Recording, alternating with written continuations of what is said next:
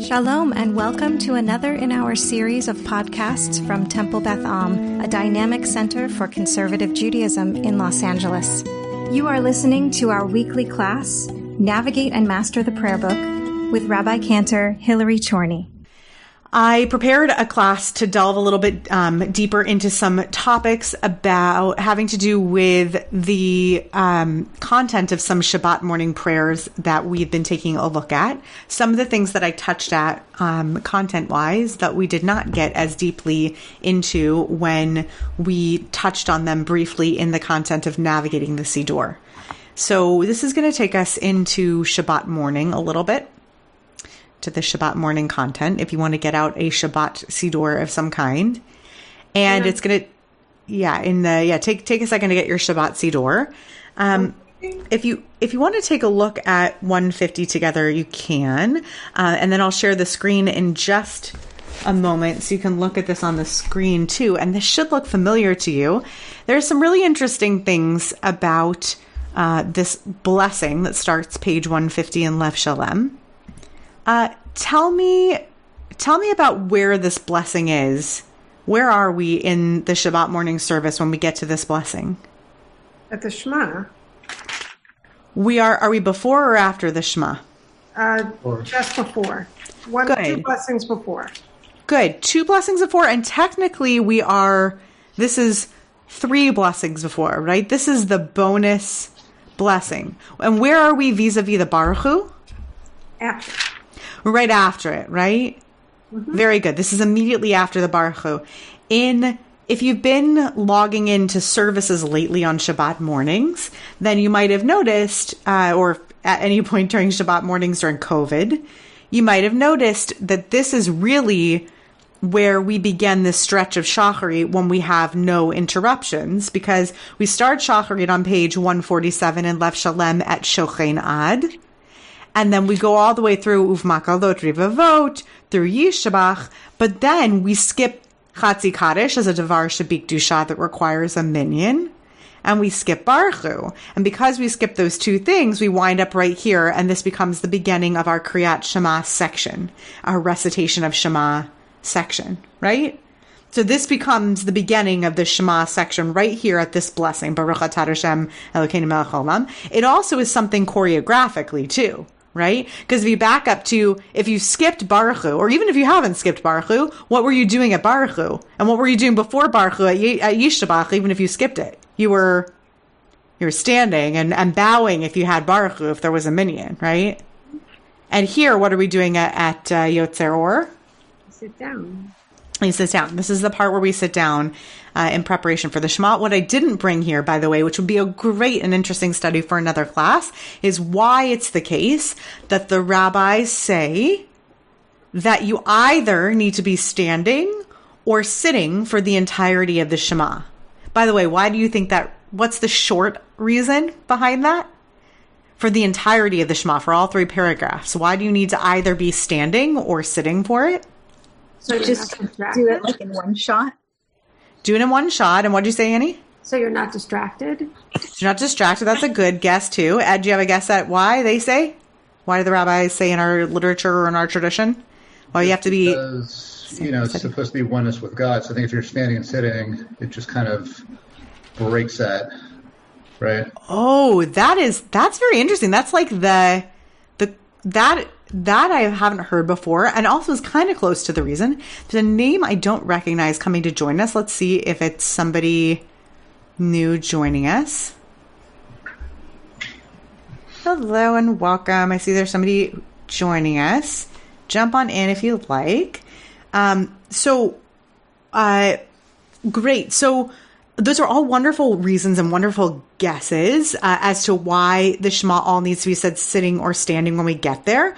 The rabbinic reason given in our literature and in our tradition is such that no one part of the Shema, specifically no one paragraph anywhere in there, gets given more kavod, more import, more respect than any other part of it. Right? Such that you wouldn't think that one paragraph of it is more important than another paragraph of it.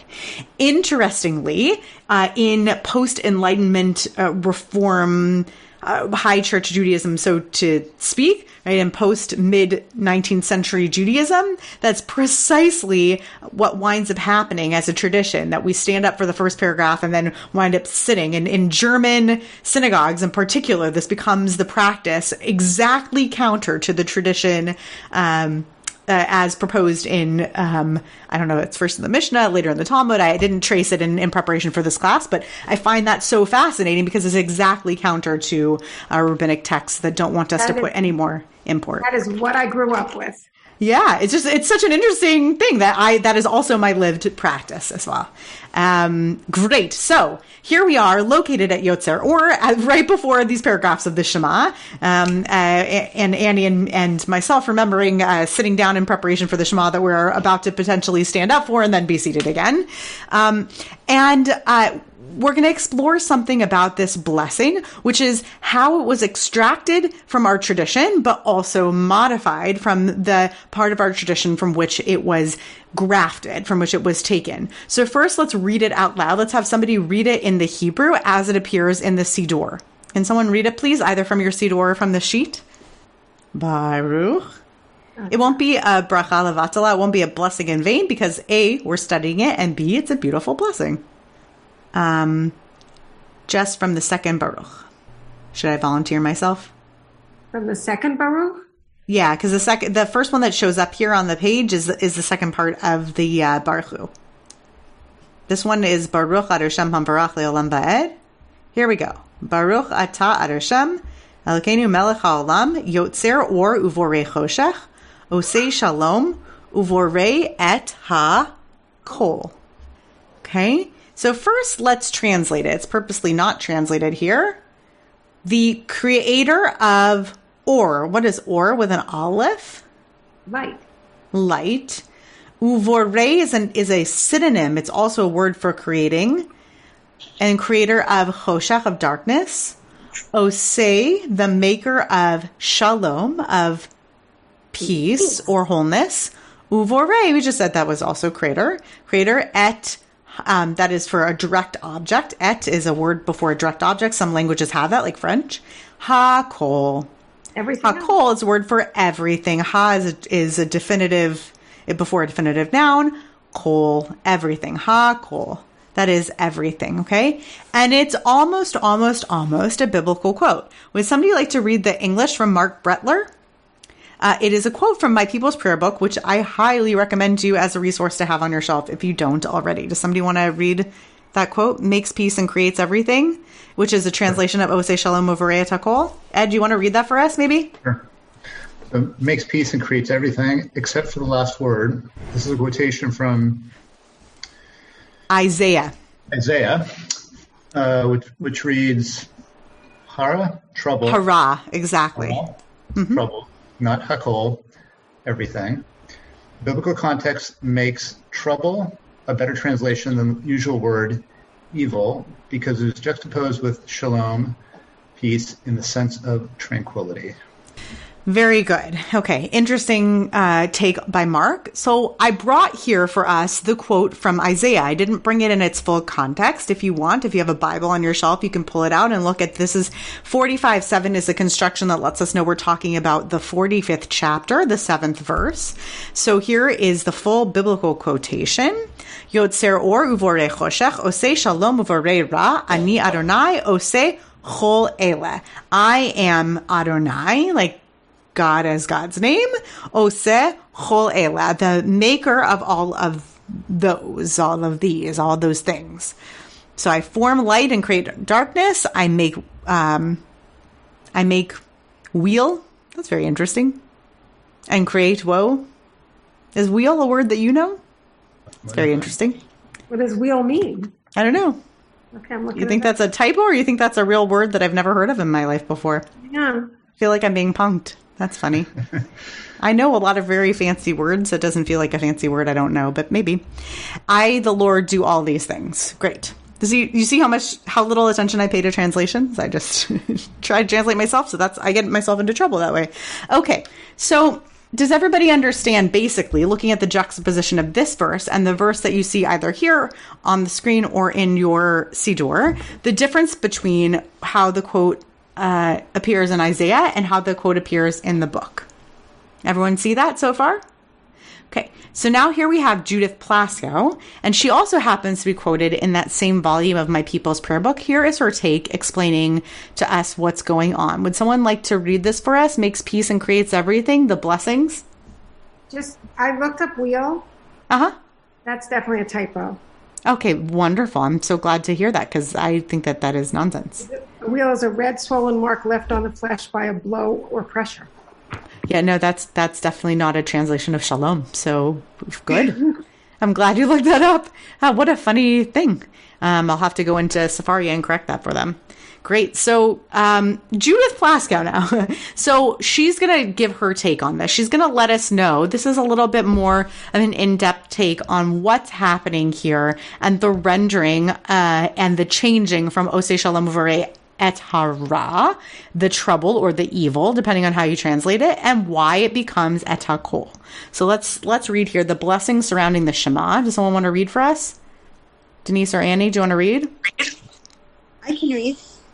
Okay, Denise, go for it. Okay. Makes peace and creates everything.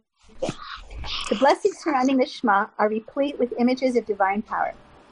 But here, the liturgy sidesteps the ultimate expression of that power, God's responsibility for evil. In rendering Isaiah 45:7, I form light and create darkness, I make peace and create evil, as who forms light and creates darkness, makes peace and creates everything, the rabbis introduce a euphemism that avoids attributing evil to God. Of course, it is true that everything includes woe and evil, but the word conjures, and is probably meant to conjure, the plenitude of creation rather than its destructive or negative aspects. This alteration of Isaiah raises the question of truth in liturgy. Do we want a liturgy that names the truths of our lives, however painful or difficult they may be? Or do we want a liturgy that elevates and empowers, that focuses on the wondrous aspects of creation alone? Are these goals in conflict, or can hearing truth itself be empowering? In the Book of Blessings, Marcia Falk comes down on the side of truth. If God is all in all, she argues, then the divine domain must include the bad, and the bad ought to be named. Her blessing here says, let us bless the source of life, source of darkness and light, heart of harmony and chaos, creativity and creation. What does it mean, however, to pray to a God who is heart of chaos? The naming of this truth, that if one God is responsible for the universe, then that God must be responsible for evil, surely elicits feelings of protest as much as reverence. Shall not the judge of all the earth do right? Abram asks God, arguing over the intended destruction of Sodom and Gomorrah. We might pose analogous questions in the context of and in relation to the liturgy as a whole. Shall not the king leave room for his subjects? Shall not the father honor the independence of his children? Is it not our obligation to struggle against the bad in the universe, whatever its origins? Thus, our prayer might need to be expanded in the direction of protest. Okay, good. So I see two major questions being posed by Judith Plaskow here. What major questions do you see being posed here by her? What major questions do you see? I see one question that's about God, and I see one question that's about human beings. Yeah, Annie. Do we want to describe God only in a positive and uplifting, only doing the good things, or do we want to describe all of the things that God creates, including the not so good? Good. So that's yet a third question. The third question is about our liturgy itself. So the question is, what kind of a liturgy are we looking for when we open up our prayer book? Are we looking for a description of God that encompasses also the things that God may or may not be responsible for, that causes us to ponder who is behind the things in the world that are dark and chaotic and evil and bad, including God? Good. What questions about God does this change in liturgy raise for us? Feels like it's kind of asking, like, how do we reconcile what we see in the world and things that don't feel like good things? And how do we reconcile that with our connection to God, who's supposed to be loving and good and stuff? Good. So some of the basic questions about the omnipotence of God. So do we believe in God, as Isaiah would put it, as God being all powerful? Right. So has anybody here ever explored with Rabbi Artson or with anyone else the concept of process theology? Is that a familiar concept to anybody here? Okay. So bear with me for just a second here. So most theologies explore God as being all omni in three ways, in three aspects. Hang on just one second.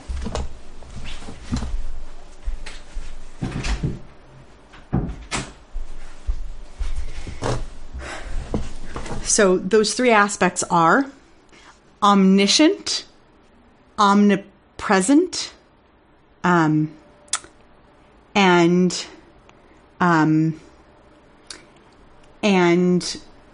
omnibenevolent. And the concept here is, can God be, the concept with process theology is that not all three prongs can be present all at once. They can't all stand at once. Like a God who is all-knowing cannot possibly, and who is present at all times, cannot possibly also be all good, because God cannot have chosen not to do something if God was also present there for something terrible that was happening, in the world. So that the way that we explain away bad things happening in the world is that God either wasn't there or didn't know about it, or God isn't good. Right? So one of those things has to falter. One of those legs has to falter in some way. So one of the things that this piece of liturgy is making us wrestle with is God's omnipotence, is God's power, God's presence in the world. Okay? God's omnipresence or omnipotence, God's ability to do something about what's happening in the world. Okay? And we might believe in that somewhat. We might believe in that not at all. And we might believe in that completely. Right? We might be atheist to agnostic to deist about it, right? Thomas Jefferson taking God completely out of it. Like, God used to be here. God was once wondrous. And now, like, I believe God used to talk to our prophets, but I don't really believe God operates in the world anymore. To believing that you can pray to an active God in this world right now. And that this piece of liturgy makes us wrestle with that a little bit. I also see this asking questions in the end, particularly in discussing the fault piece here. When she asks the question, shall not the king leave room for his subjects? Shall not the father honor the independence of his children? What's she asking there? What's our responsibility? Like, what are we responsible for? What are humans responsible as opposed to God? And also, how far does that power extend? Right. Right? Because if you're a king, but how dominating of a king are we talking about? Right. It's basically the flip side of omnipotence is free will.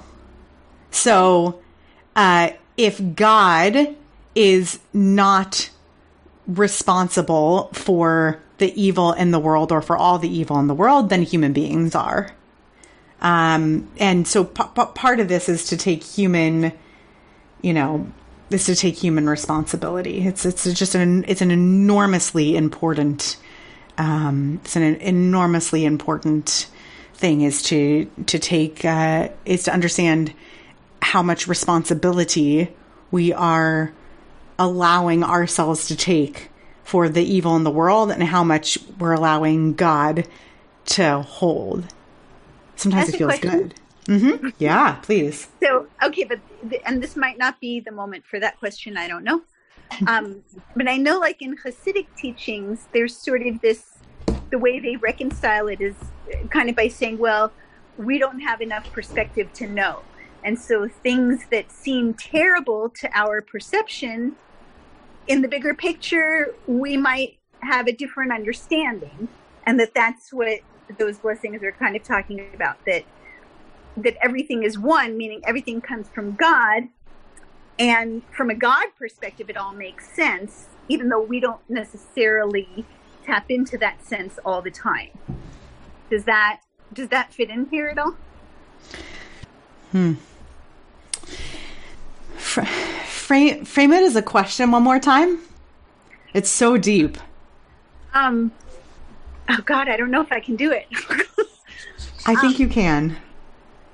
Well, what I understood, the Hasidic understanding is that maybe things that seem bad to us, from a God perspective, might not be.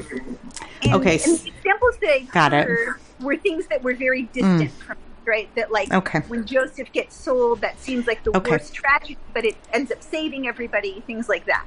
Okay. So good. Okay, good. So here's what I will say. Here's what I will say about that.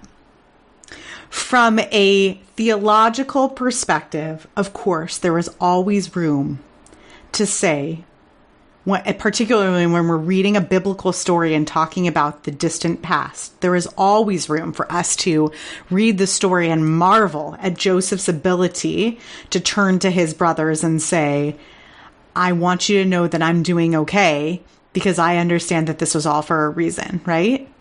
From a pastoral perspective, what I want to say to your faces, and your name, Denise, but I know your face is there somewhere. From a pastoral perspective, what I want to say to you and to anybody who's listening to this, oh, look, your face, to anyone listening to this, is the most important thing in the world is to allow the person who is experiencing a story that is to them a painful experience in any way, to allow for them and only them to make the choice to say that this is happening as part of a story that might be for good, and not to try to redefine that as part of a silver lining. So this is the difference between external toxic positivity and somebody allowing somebody the space to reframe a negative experience for the positive in their life. We always want to leave space for somebody to say, I will eventually find room in my life to take this terrible experience and find the good in it. But what we don't want to do ever, particularly what I want to watch myself as somebody who is often in a position of power as a pastoral caregiver, I don't want to put myself in a position where I accidentally say to somebody else, don't worry, this terrible experience is actually part of the good of your story, right? Yeah, totally. So this is this is hard.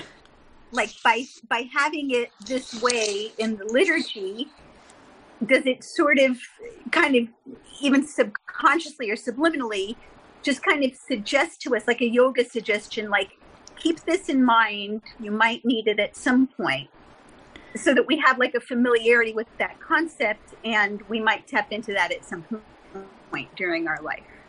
Yeah. As a tool for processing terrible things. I love the idea that some, I'm not one of those people that no, I'm sorry, go on. No, I love that you believe in the idea that somebody might harness that at some point for themselves. I think that's beautiful, Denise, that what I think is so beautiful about that is that this whole time in this class, what I've been saying to everyone is, I want you to learn this liturgy so that you're basically coming to the gym and exercising and building up muscles for yourself, so that you're familiarizing yourself with this liturgy, so that one day, if God forbid, you find yourself in the position that you need to cry out in prayer, you have this set of muscles, so to speak. You have this language, this liturgy to call on, right? So yeah, if you, for some reason, can look at the map of the world and you can look and stare directly into a bad situation and say, even in this chaos, I can locate God. Even in this chaos, I can locate God. Even, by the way, so that you can direct your anger at God and have a conversation with God about it. because maybe that's the productive thing. To ask God why God has burdened you with these things, because maybe that's the productive thing in the moment.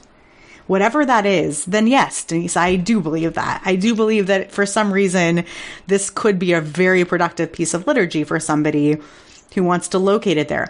I also think that this can be a very painful piece of liturgy for somebody who, you know, who knows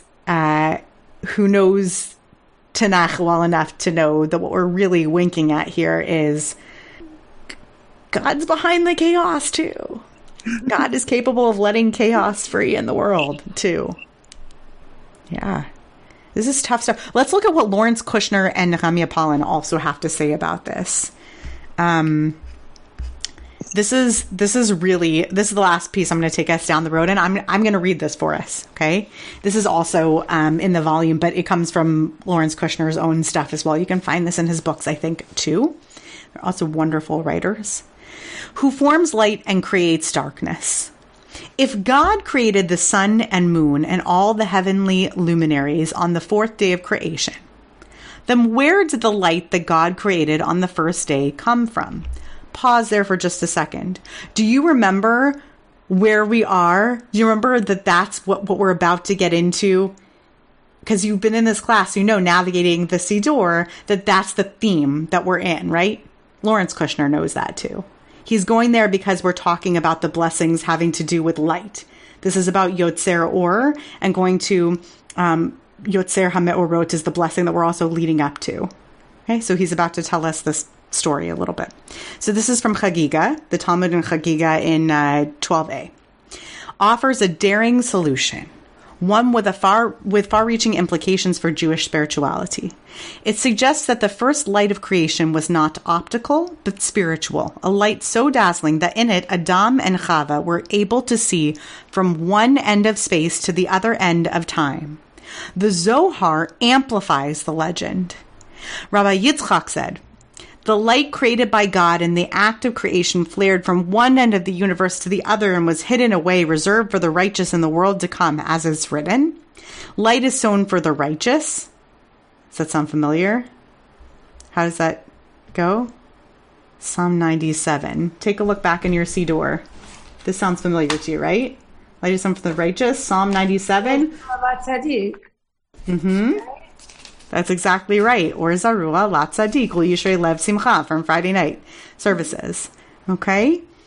So, very, very good, Annie. You got to it even before I could point you back in the Siddur to it. So that's from our Friday night services from Kabbalat Shabbat, which makes a lot of sense because Zohar is beloved by the Kabbalists. Okay? Then the worlds will be fragrant and all will be one. But until the world to come arrives, it, meaning this light, the supernal light, is stored and hidden away.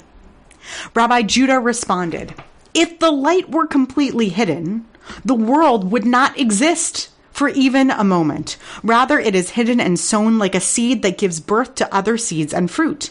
Thereby, the world is sustained. Every single day, a ray of that light shines into the world, keeping everything alive.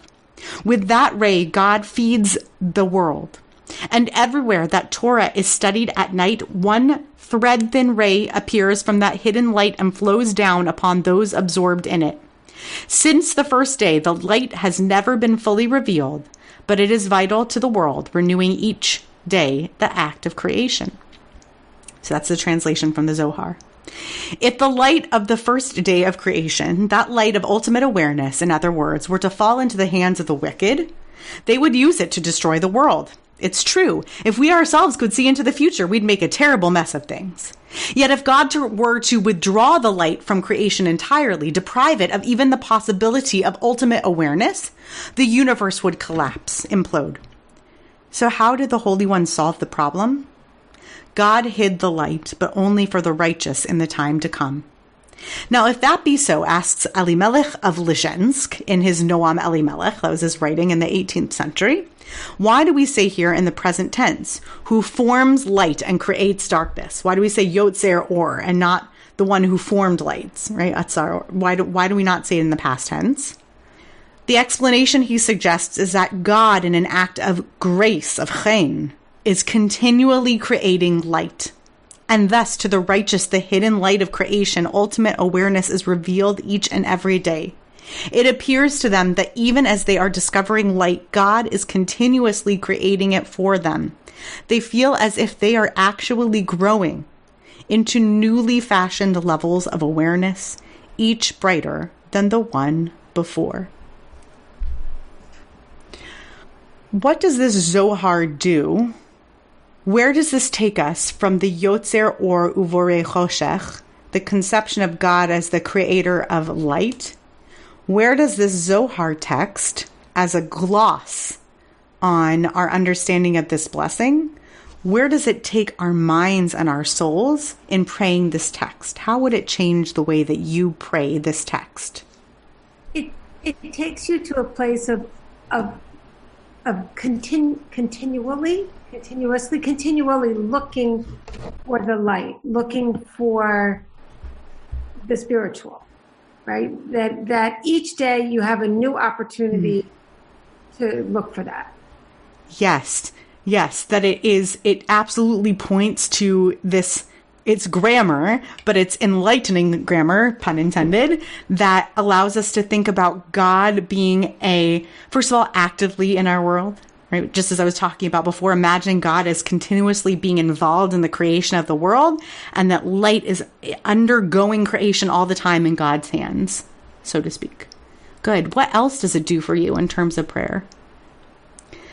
I'll tell you that for me, I often think of this section of prayer as having to do so much with God's involvement in the celestial lights of the world and the universe, having to do with going back to the act of creation.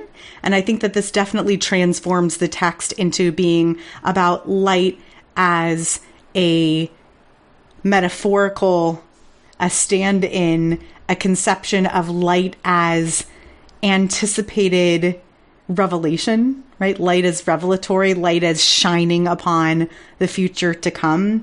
It makes me think about the Eastern concept of third eye and the pineal gland, and this idea that there's a space in our brain represented by the color purple and the element of air where we can where we anticipate things, right? This is all Eastern conception. It's not our Western Judaic conception, but it's real to people who engage in the visualization and a sense of anticipation of worlds to come. And that's what the Zohar is describing, as this idea that to tzaddikim, to righteous ones, God's light is revelation, that they're learning of Torah is their uncovering, their revealing of what God wants them to understand about the world, right? They're like digging and revealing what is to come.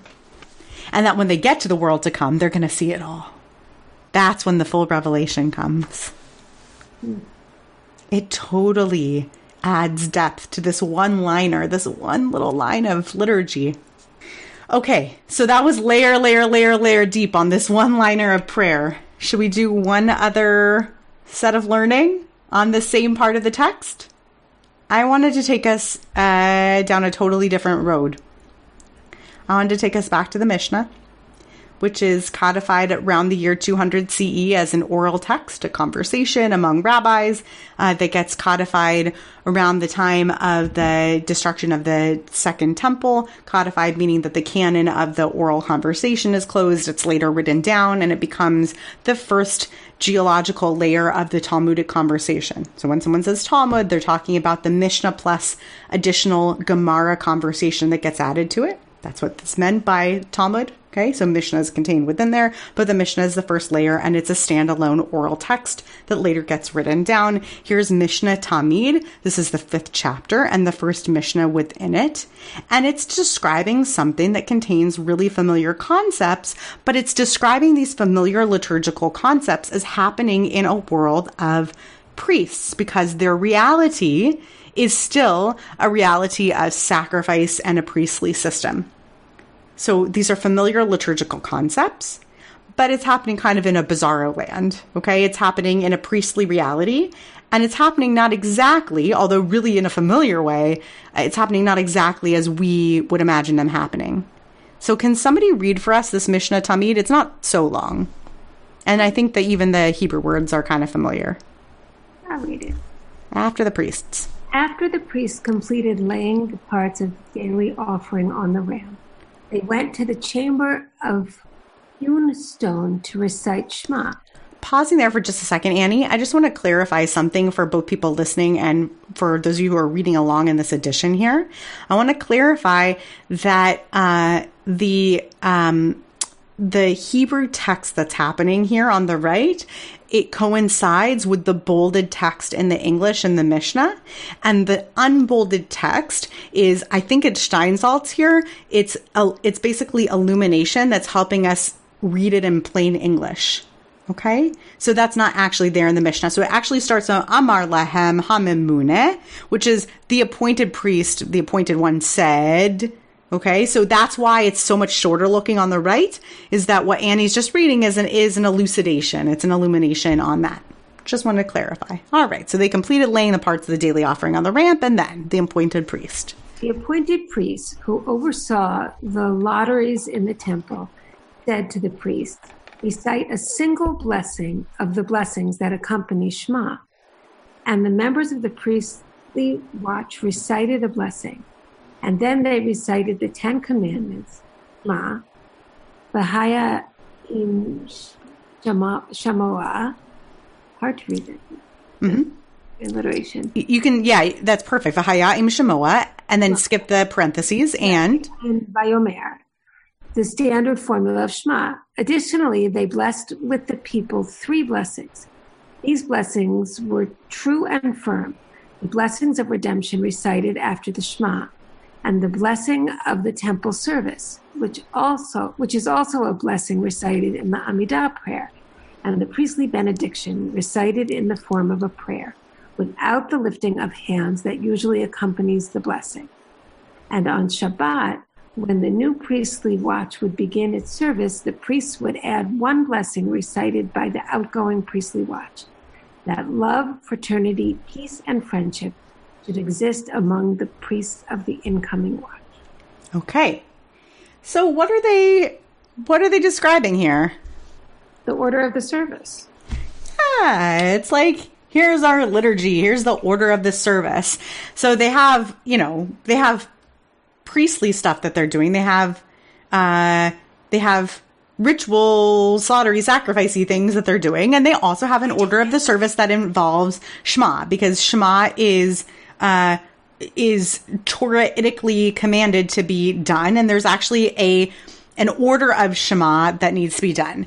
And Shema is very recognizably in order here, right? Does that look like it's in order? I'll read it in the Hebrew here. Kar'u, they called out, let's start from the Shema. I'm just using Kar'u to start there because Kriyat Shema is still the way that we refer to it. It's the recitation of.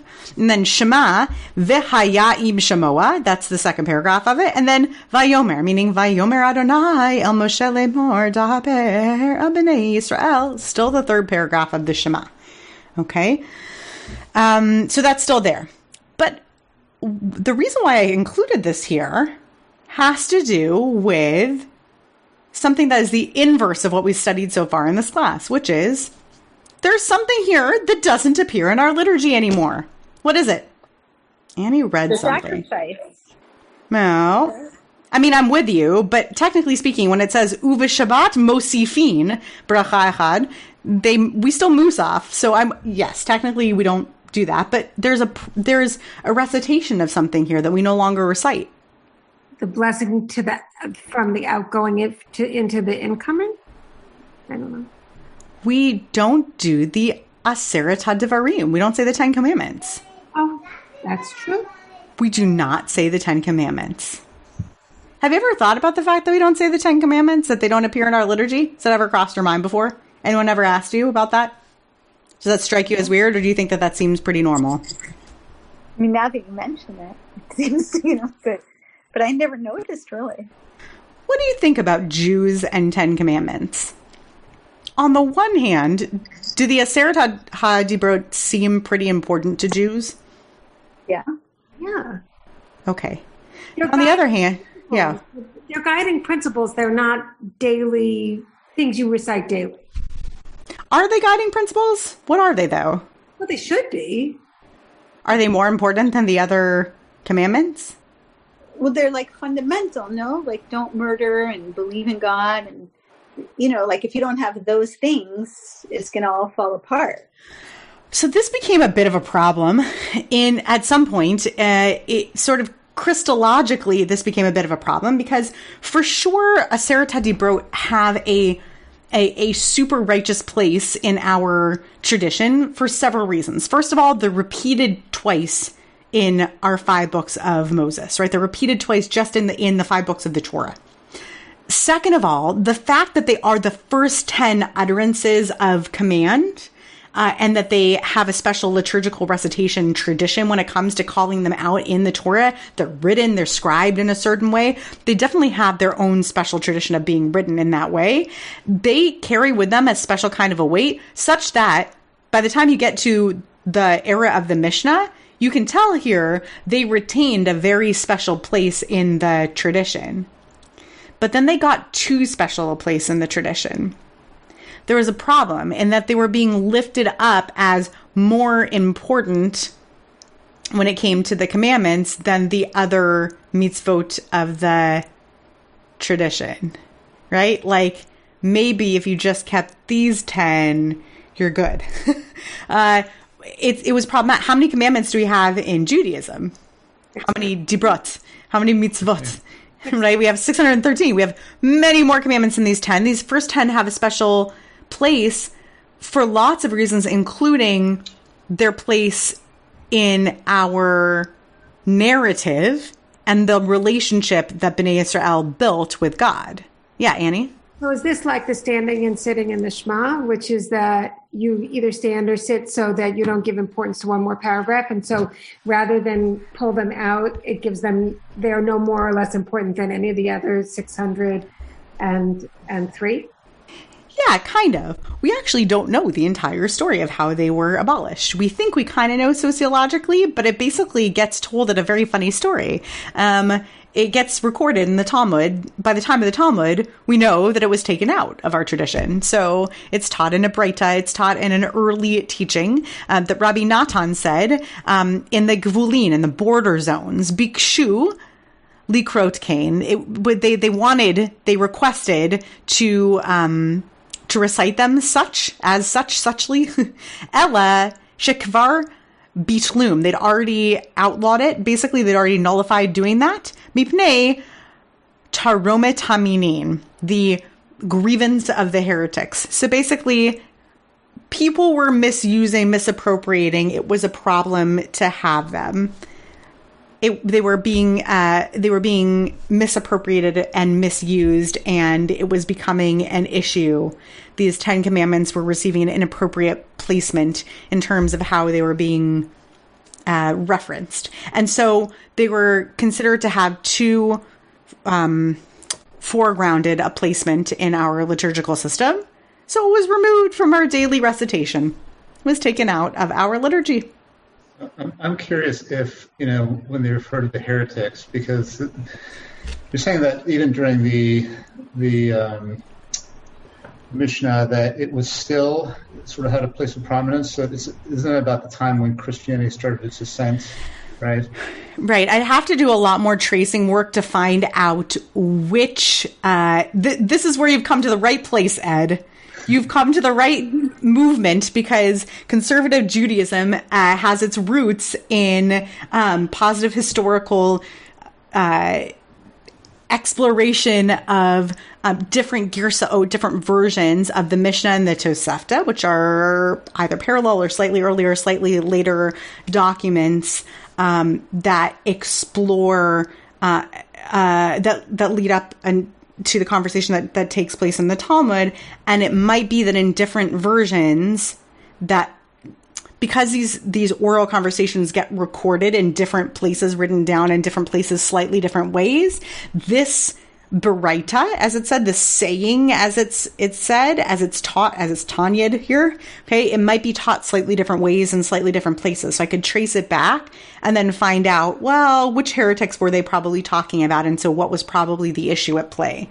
Some Sidurim kept the Ten Commandments in much longer than others. So depending on which geographical region you were in, that the Ten Commandments stayed in longer than in others. But eventually it disappears from all living traditions that I know of. I could be wrong. It'd be interesting if someone picked up this podcast in France and they're like, here in France, we still say the Ten Commandments. How did you not know? It would be very funny if that were true and I was just incorrect, and I would love to be corrected. I don't think that's the case. I don't think there's any living tradition that has kept it in. That's not true for other pieces of our tradition. For example, the tradition of reciting korbanot, reciting which sacrifices were said, has been taken out of conservative Sidurim, more liberal Sidurim for years. It has not been taken out of more traditional Sidurim. It remains in there. So there are some things that remain in Sidurim and get taken out of others. Others are universally taken out.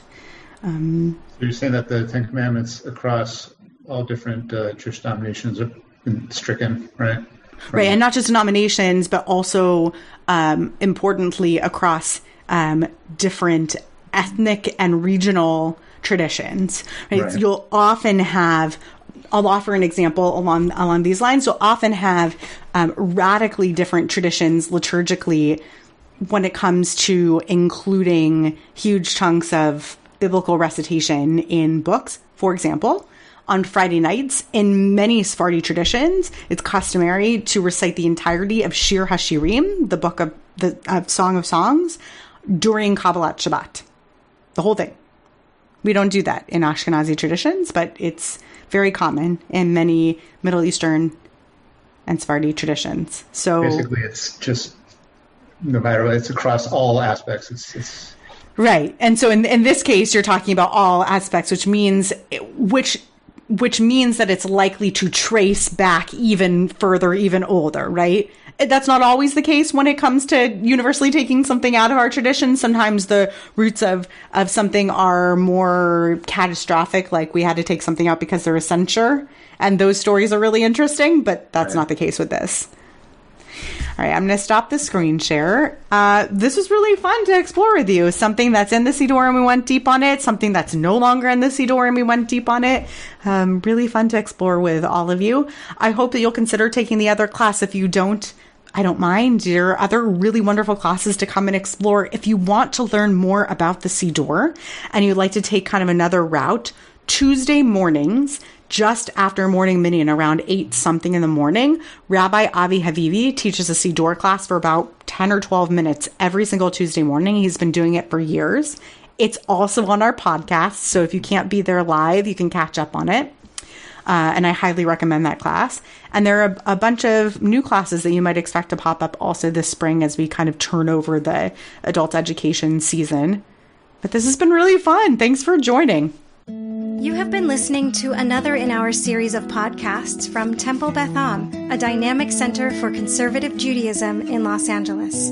If you enjoy these podcasts, we invite you to write a review on the Apple Podcast site or wherever you get your podcasts. For more information about Temple Beth Am Los Angeles, go to tbala.org.